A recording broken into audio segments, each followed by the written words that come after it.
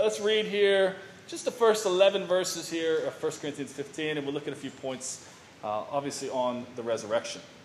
So 1 Corinthians 15, starting there in verse 1, Apostle Paul writes, he says, "Now, brothers and sisters, I want to remind you of the gospel I preached to you, which you have received, and on which you have taken your stand. By this gospel you are saved, if you hold firmly to the word I preached to you. Otherwise, you have believed in vain.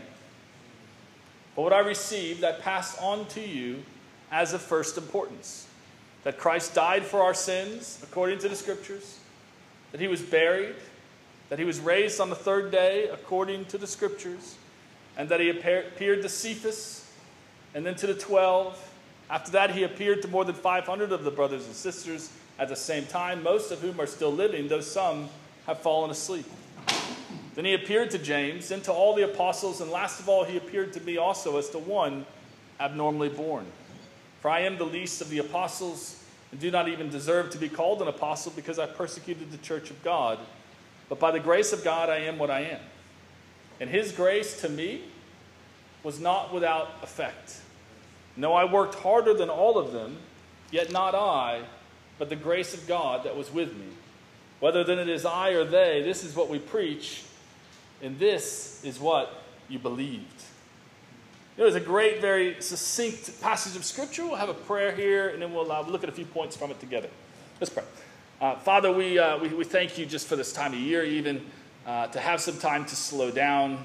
And God, we do pray that we do have, taken advantage of that time off to really reflect on the true meaning of this time, God.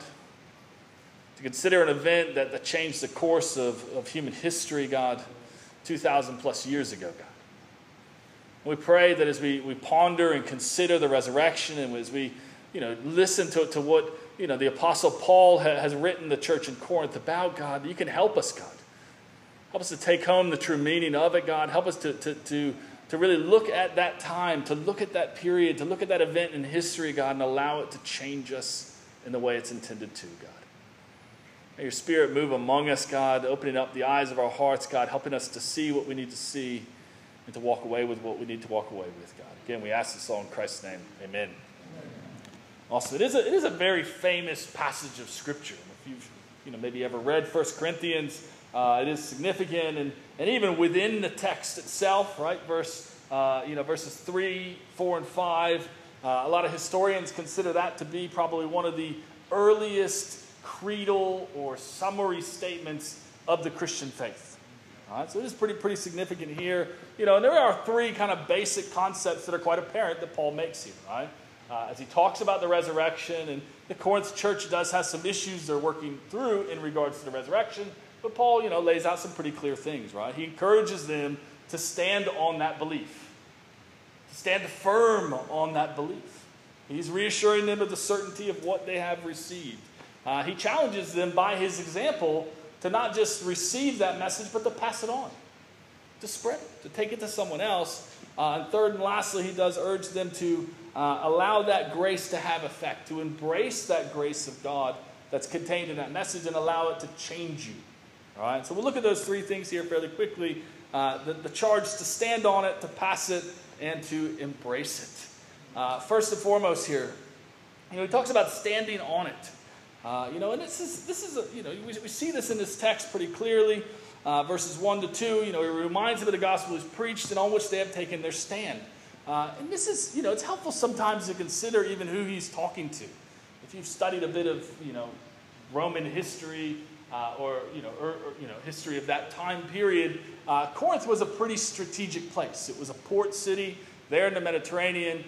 It was as most port cities are even to this day, it was a place where there was a great convergence of ideas. There was a lot of religious thought, a lot of religious discussion, philosophical ideas.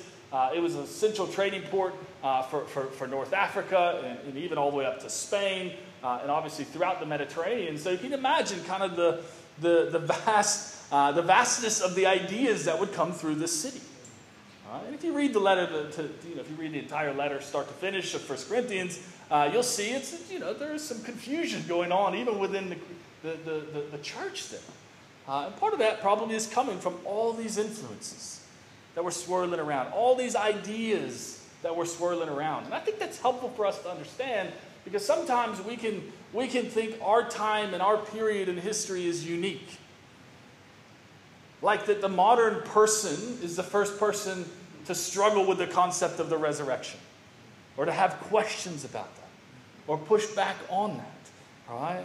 The church in Corinth would have been faced with all those things. They would have had to wrestle with a lot of those concepts. And the plurality of the ideas that were in their world. And Paul tries to help them by pointing out to them two evidences. And if you look a little closer there in verses 3 through 8, it becomes pretty clear what he's talking about. As he talks about that message that's been passed down, that Christ died for our sins, that he was buried, and that he was raised on the third day, and that he appeared. There's a repetitive phrases in there. All right? As he discusses those things 2 times, he talks about the reality that the idea, the doctrine, the proclamation that Jesus was crucified for our sins and that he resurrected. Paul is saying that is according to the Scriptures. It wasn't an afterthought. It wasn't an oopsie on God's fault, in God's mind. It was a preordained, pre-planned event. A pre-planned solution to a problem God knew would arise. That would arise. And the New Testament cites lots of different passages that point to that. You don't have to turn there, but Psalm 16:10 is a famous one, where the psalmist writes about, "You will not abandon me to the realm of the dead, nor will you let your faithful one see decay." The early church, using the Jewish Bible, would point to that passage as, hey, here's an example of, look, this was always the plan for the Messiah. Right? A lot of people looked, in the first century, looked to even the prophet Jonah, the minor prophet Jonah, and the idea that Jonah spent 3 days in the belly of a whale or a fish, and hey, that's just like the Son of Man is going to spend 3 days in the belly of the earth, but he will rise again. But a vast majority of the scriptural Old Testament prophecies that point to the resurrection, that point to Jesus' death, burial, and resurrection, come from the book of Isaiah. Right? Have you ever read Isaiah? It's not a short one. I was reading it with Ollie the other day, and he was shocked at 66 chapters. Right? Ollie's just starting to read the Bible, and Mark is a good one, 16 chapters to start with, right? But Isaiah has a lot in there, right? And there's some really famous ones that are there. Isaiah 53 being one of the very famous ones, verses 10 to 11, where it talks about this suffering servant. And it says there that it was the Lord's will to crush him and cause him to suffer. And though the Lord makes his life an offering for sin, he will see his offspring and prolong his days, and the will of the Lord will prosper in his hand. After he has suffered, he will see the light of life. Anyone, even with a basic understanding of Christianity, can read a chapter like Isaiah 53, and if you ask them who it's about, they inevitably often say, Jesus. And for a long period of history, right, thousands of years perhaps, a lot of people would say that the early church had changed the meaning of Isaiah. They had edited the text and changed it to make it fit Christian beliefs. Does that make sense? Right? But in the 1940s and 50s, the legend says a little boy named Muhammad was chucking rocks into a cave in the Middle East and heard something shatter. He goes in and a young teenage kid makes probably one of the greatest archaeological discoveries of the modern era, and that is of the Dead Sea Scrolls. And as archaeologists begin to dig through the Dead Sea Scrolls, one of the books or scrolls that was contained in that treasure trove is an entire copy of Isaiah. And the significance of that find is that the writing, testing the age of that scroll predates Jesus' birth by centuries. Centuries. And so when Paul here is trying to help the church in Corinth, with all these swirling ideas bubbling around in their culture, that when he's trying to help them to stand firm on this message they had received, Paul knew, hey, this is not blind faith. This is not something you just need to accept without using your mind. Man, there's tremendous evidence. There's tremendous evidence that backs up the reality of Jesus' death, burial, and resurrection. and the fact that God had planned it all ahead of time. And beyond even that, there's so many, manuscript evidences. There's no book in the history of the world that has more historical evidence for the correctness of it as the Bible. What most people accept as truth of Roman history is backed by 500 manuscripts. The New Testament that you hold in your lap on paper print or digitally is backed up by over 20,000 manuscripts. And so you see, as Paul here is trying to help this church to understand, hey, the truth that you've been given, man, this is according to the Scriptures. And the Scriptures are something that you can take your stand on. And for them in a pluralistic society, and for us in a very relativistic, truth is subjective, believe whatever you want to believe, you can have truth, I'll have truth, and none of those truths agree with each other. In fact, they all contradict each other, but somehow that works. In that illogical mess in which we live, Paul appeals, I think, even to us. You want to find some sanity? Well, take a stand on the Scriptures. Because everything God has done has been done according to the Scriptures. Now, the second bit of evidence that Paul provides here is the reality that this resurrected Jesus, he appeared to a lot of people. And he appeared to the 12, he appeared to the apostles, he appeared to the 500, right? He appeared to a lot of different people over a period of about 40 days. Right? And the cool thing for Paul, right? Again, a lot of people think that the Bible is like the telephone game. You ever played the telephone game? We had a leadership retreat last week, and we played the telephone game where one person on one end gets a message, and we did it Pictionary style. So it was Cameron, my nephew, was on one end, and I was on the other. So it was destined to fail. And I think the picture that Cameron was given was that of Donald Trump. And so Cameron drew a stick figure with, the kind of like the floppy Trump hair and an American flag in the background, which that should have been enough, right? By the time it got to me, though, I ended up drawing like a squirrel in a tree. And I don't know. I took some artistic liberties with the tree. I had that in there. I thought it looked like an animal by the time it got to me, and I thought, well, okay, American flag, it must be an American animal, so we'll go with squirrel, right? And a lot of people look at the Bible and what the Bible says, and they say, yeah, exactly. That's how they came up with this resurrection, right? Because they had this guru guy that was saying a bunch of stuff, and over the hundreds of years, people created this idea that he was a god and that he somehow resurrected from the dead. Now 1 Corinthians is a big challenge to that idea. Like I said, as we start, 1 Corinthians there, specifically in chapter 15, has embedded in it that very, very early creedal statement. But the letter as a whole, 1 Corinthians was a very early one. Very high probability that 1 Corinthians is written somewhere around 40 to 50 AD. All right? And even as Paul talks about these people who Jesus had appeared to, he says, yes, some of them have fallen asleep, some of them have died, but a lot of them haven't. And there's some even Jewish historians that talk about that list of 500 people that Paul is talking about, that for some of the Jewish authorities actually became a hit list. They were systematically trying to off some of these people. Right? And we know from history that a vast majority of the apostles literally laid down their life, died rather than recanting what they saw. Again, they didn't hear it from their cousin's friend's next door neighbor. Peter makes a point. Hey, I was there.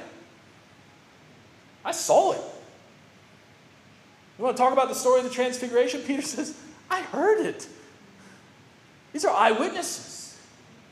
And the famous really French guy, Blaise Pascal, right? What does he say? He says, I believe the witnesses that have their throats cut. Meaning, I believe people who are willing to die for what they believe. Very rarely will anyone die for a lie. Most of us, when we're tempted to lie, it is for self-improvement. It is for betterment of our lives.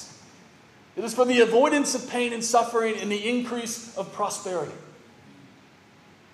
But for the early church, these people that Jesus had appeared to, their testimony of that appearance didn't bring their lives prosperity. It didn't bring them great public popularity. It brought them the opposite. Even to the point of losing their lives. And the early church knew that. And Paul appealed to them. You want to take a stand? You want to stand firm in your beliefs? Well, think about this. What has been done? That's been done according to the Scriptures. So you know that your God is sovereign. You know He sees the beginning and the end simultaneously. You know it's not a knee-jerk reaction, it's a plan. He has a greater purpose. He's in control. And even more, you have all these eyewitnesses. You have doubts? Talk to Peter. You have questions? Pull James aside. I mean, the interesting thing is Paul lists them, he lists them in an order. But the interesting thing is the last two he mentions are James, Jesus' brother. Right? If you're Catholic, I'm sorry. Mary had more children. James being one of those. And James was not a follower. He was extremely skeptical. Right? And we know Paul, very skeptical. Right? Probably not even skeptical is the wrong description. Right? He was literally trying to dismantle the church. But yet, two big opponents turned on their heads. Why? Because Jesus interrupted their lives. And it was a reality, a truth. Right? And Paul appeals to them, hey, take your stand on these things. Take a stand. I encourage you guys, in a world that, again, is losing connection with the truth very rapidly. We're in a world that's trying to push everything into gray subjectivity. Be a beacon. Be a light. Stand firm. Don't be scared. Don't be timid. Your faith is not a blind faith. God doesn't want your faith to be a blind faith. Use your God-given mind to step back and to look at the evidence and see just how true the gospel message is. Secondly, Paul urges us, by his example, to pass on. Right? I mean, Paul himself sets a great example here, right? Verse 3 says, what I received, I passed on to you. What Paul received. So Paul puts himself in the same scenario as the church there. Right? Because he came, verse 1, and he had preached to them, and they received it. But Paul's trying to help them understand, here's how this works now. Yes, this is an incredible thing. Yes, this is something you should take a stand on for your life, even to the point of death. And yes, that message is tremendous, right? I mean, it's bad news initially, right? You're a sinner. But the good news is so is everyone else. I always make the point, Jesus is an equal opportunity offender, right? He helps everyone to come to grips with his sin. No one is worse than the other in a sense. Everyone before a holy God falls short. Now that's kind of bad news if you feel like, no, I stand tall. I'm all right. Right? That's bad news of the gospel. But that bad news is, of course, followed very quickly by some tremendous news. Yes, you have an insurmountable debt, but Christ pays that debt for you. When he hung on the cross, he paid it.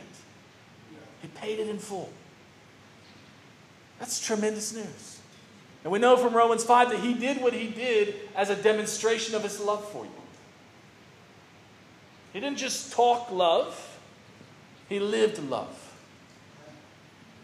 It wasn't just empty words, it was action. And he laid down his life for you. And that's incredible. That's incredible news. But a lot of times we can take that incredible news and we can kind of absorb it into ourselves. And it is, it's good news and it does make you feel good about yourself, hopefully. But there's also this reality that you're not the end plan of the gospel. Paul received it, and what did he do? He passed it on. He didn't just keep it to himself. He didn't just take that message and feel great about himself. He took that message and he passed it on to others. And he's urging the church in Corinth to do the same. And I've been reading a book recently by this guy, Jack Miller, called The Heart of a Servant Leader. And he makes the point about the Great Commission that I think is really good. He says that the command to go to the nations with the gospel. Right? So the idea that Jesus tells his followers, okay, you've received, now go. which is the same thing Paul is saying here to the church of Corinth. You received it? Okay, now pass it on. This guy, Jack Miller, he makes a point. He says this command is not one command among many. It's the master command. It's the central command. It's the one that keeps us as God's people focused on our task, on our mission, on what we are meant to do, our reasons for existence. And if you look at church history, if you look at this period, right? I mean, this is 40, 50 AD that Paul is writing this to a young, growing church in Corinth. Over the next 200 years, Christianity will go from a marginalized minority movement, heavily oppressed and persecuted and outlawed by the Roman Empire, to the dominant viewpoint in, at the time, the most powerful empire, the Roman Empire. That's remarkable. Again, it wasn't like a favorable environment for growth. It was a hostile environment for growth. There's entire books written on how did they grow? What was the secret? Was it this? Was it this? Was it this? And, I've read a lot of these books, and none of them really have this clear-cut answer because there's not really some secret silver bullet other than the reality that the people who heard the message understood that it wasn't just for them. That it wasn't just meant to change their life, that they were meant to take it and share it with someone else. That it wasn't something for them to just coddle and feel good about themselves. It was meant to change how they live, but then help them to help other people to change. And I think sometimes, especially when we're new Christians, when you first come to faith, this is easy. All right? It's good news. You're excited about it. You finally have purpose. You finally have meaning. And you tell a lot of people. But what happens a lot of times with time is you get stale as a Christian. Life as a Christian becomes challenging. It is very counterculture. Sometimes challenges your schedule, challenges your choices, makes decisions at work difficult, makes family difficult. And Jesus says that reality, right? He tells his disciples, look, I didn't come to bring peace, I came to bring a sword. It's him first. Everyone else, very, very, very far down the line. That's challenging. But a lot of times what happens with time, as Christians, we become inwardly focused. And especially if life has challenges, we turn inward. And then we become more and more discouraged and more discontented. And we begin to blame God. And we begin to find fault with Christianity. When in reality, we've lost something very crucial that we had at first. The outward focus. Because most of us became Christians because we followed the world's philosophy of look inward and do whatever you want to do, and that'll make you feel good about you. Most of us followed that and realized, oh my goodness, that leaves you quite wanting. The more I look inward, the more discouraged I get, actually. But a lot of times as Christians, especially mature Christians, we can fall back into that lie. I encourage you, get outwardly focused. If you're not studying the Bible to non-Christian, find someone. Find someone to share, to pass on what you have been given, what you have received. Being part of something greater than ourselves is incredibly good for ourselves. And the reason it is incredibly good is because it puts us in our place. Helps us to realize we're not the center of the universe. You are dearly loved by your Creator, but you're not the center of your Creator's love. You're part of a wider movement that is meant to bring salvation to the world. Third and lastly here, we take this message, right? We stand on it. We pass it on. But then we also have to embrace that grace that is given to us. Paul says some very interesting things about himself there. Verse 7, as he talks about this appearing process, he says, then Jesus appeared to James, then to all the apostles, and last of all appeared to me also as to one abnormally born. Literally in the Greek, it's as the aborted child. Right? Paul even hammers home this point, if you don't understand that point. Verse 9, I am the least of the apostles and do not even deserve to be called an apostle because I persecuted the church of God. Paul, as he realized in that moment that he had literally set himself in opposition to God in trying to destroy the church, he realized just how bad he was. Just how diametrically opposed his life was to God's plan. So Paul had this tremendously low view of himself. And that view was accurate. Now, Paul's not alone in that, like we talked about earlier. We all are actually in that boat. Paul was keenly aware of that, though. And the idea that Jesus would appear to him and give him a new purpose, right? I mean, he has that big but there in the middle of that sequence. But by the grace of God, I am what I am. And here's a key sentence. And his grace to me was not without effect. No, I worked harder than all of them, yet not I, but the grace of God that was with me. Whether it is I or they, this is what we preach and this is what you believed. But you look at Paul's viewpoint of himself, and he sees himself as one abnormally born, as a miscarriage or an abortion, as the least of the apostles. Worthy of nothing, completely opposed to God, and yet God chose him. And God chose to involve him in what he was doing in the world. And Paul knew that change of status, that movement from an outsider to an insider, from an outcast to a privileged son, that was all accomplished by grace. Unmerited favor, undeserved kindness. Not being treated as he should have been treated, which was destroyed. But man, treated with abundant grace. Now, a vast majority of the religious world takes that grace and sadly uses it as a license to do nothing. To remain unchanged. To justify habitual sins. I know because I used to do that. I grew up religious in America, going to church, on a Sunday and Monday to Saturday, living a very different life. But thankfully, every Sunday I could, feel bad about that for a second, apologize to God, and then get right back to what I was doing before. And the lie of grace that didn't need to have an effect was fed to me. And even now, 20 years later, I study the Bible with a lot of people, and even people who have a Christian background, they get stuck in habitual sins, but grace becomes a crutch rather than an engine that drives them. Grace becomes a shield of justification and rationalizing rather than fuel for transformation.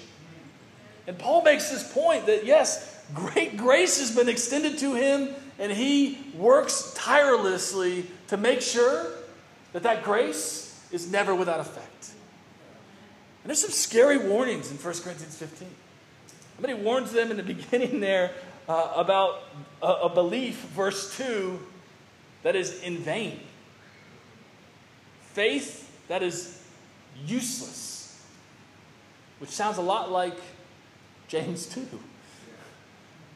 Where James makes the point that faith without deeds is dead. It's of no value. It's incomplete.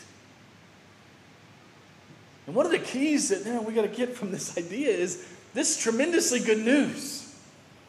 If you were dead in your sins and that debt has been paid on the cross, and Jesus has resurrected as proof of who he is and who is, the authority that he has, and that resurrection is actually first fruits for all of mankind. So the great foe that we all face, which is death, has been conquered. And we can have confidence of that reality because of the event of the resurrection. And that death no longer has this sting that it has for all of mankind, but that we can face it with confidence. We can face it even with joy. We can even get to a point where Paul does in his letter to the church in Philippi that, he actually wishes he would die and go and be with God. Because he knew that that grace had transformed his standing before the holy God. But you think about that thought.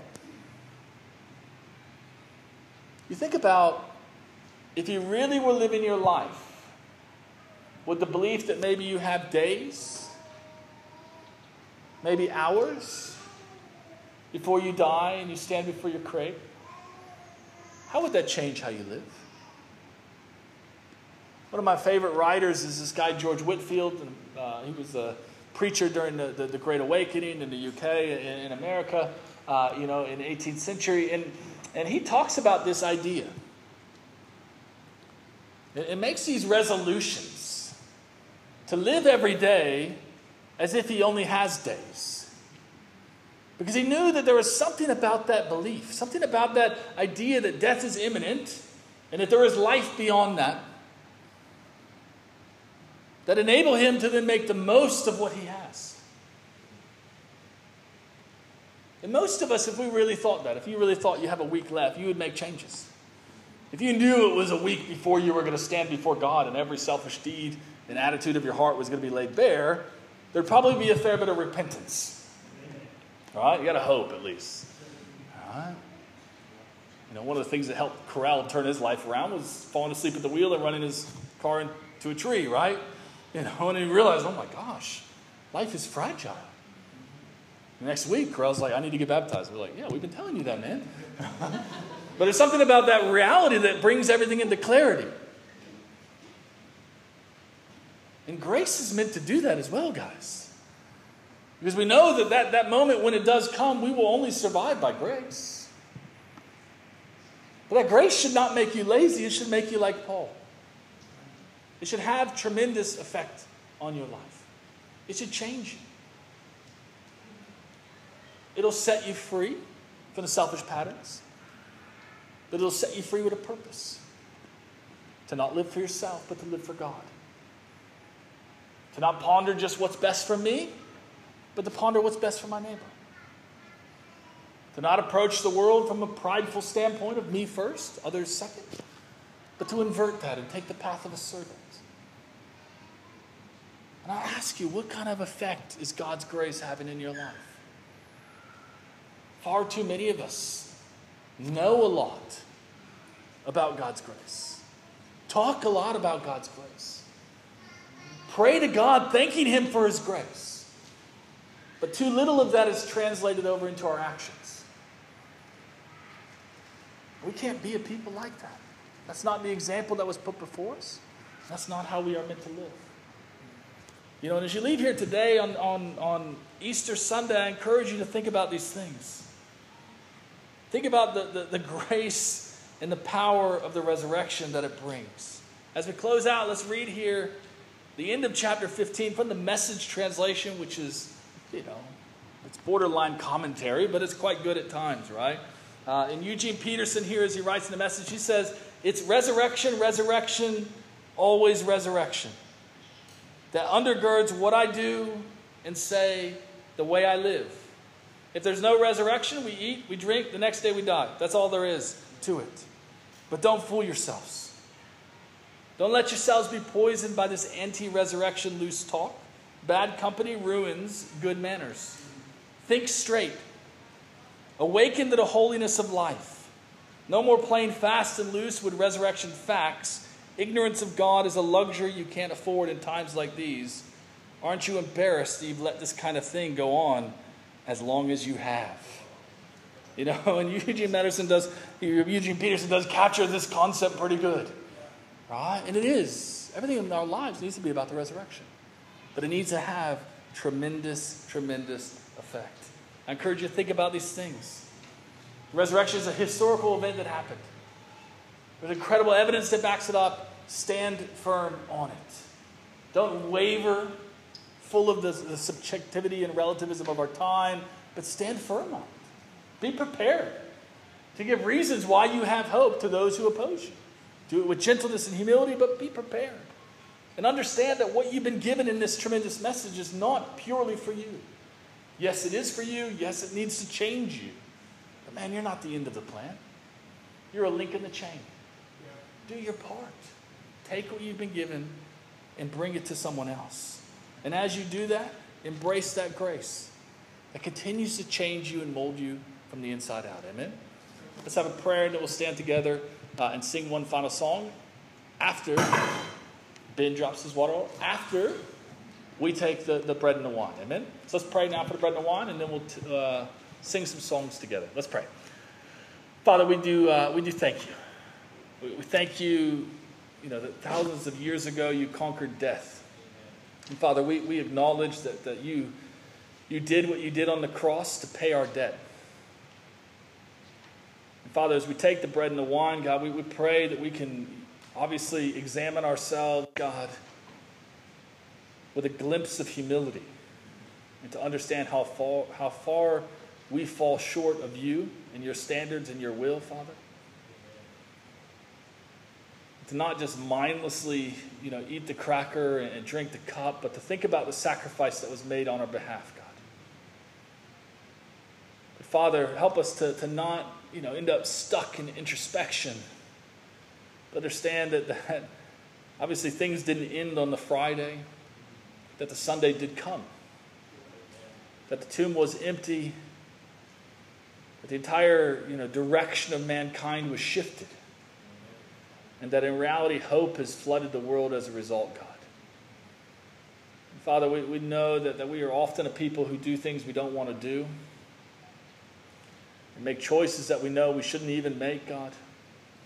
But we pray that as we reflect on that sacrifice, God, that your grace can flood our hearts. And Father, as we consider the resurrection and the new birth that does usher in, God, that we too can pass from death to life. God, that our hearts can be filled with hope. Father, we pray you help us, God. Help us to leave here today, God, empowered to live differently. To take this tremendous message of hope to the world around us, God. To take this message of truth to a world that so desperately needs something firm to stand on, God. Again, we thank you for all the ways you do bless us and the grace you do shower on us. In Christ's name we pray.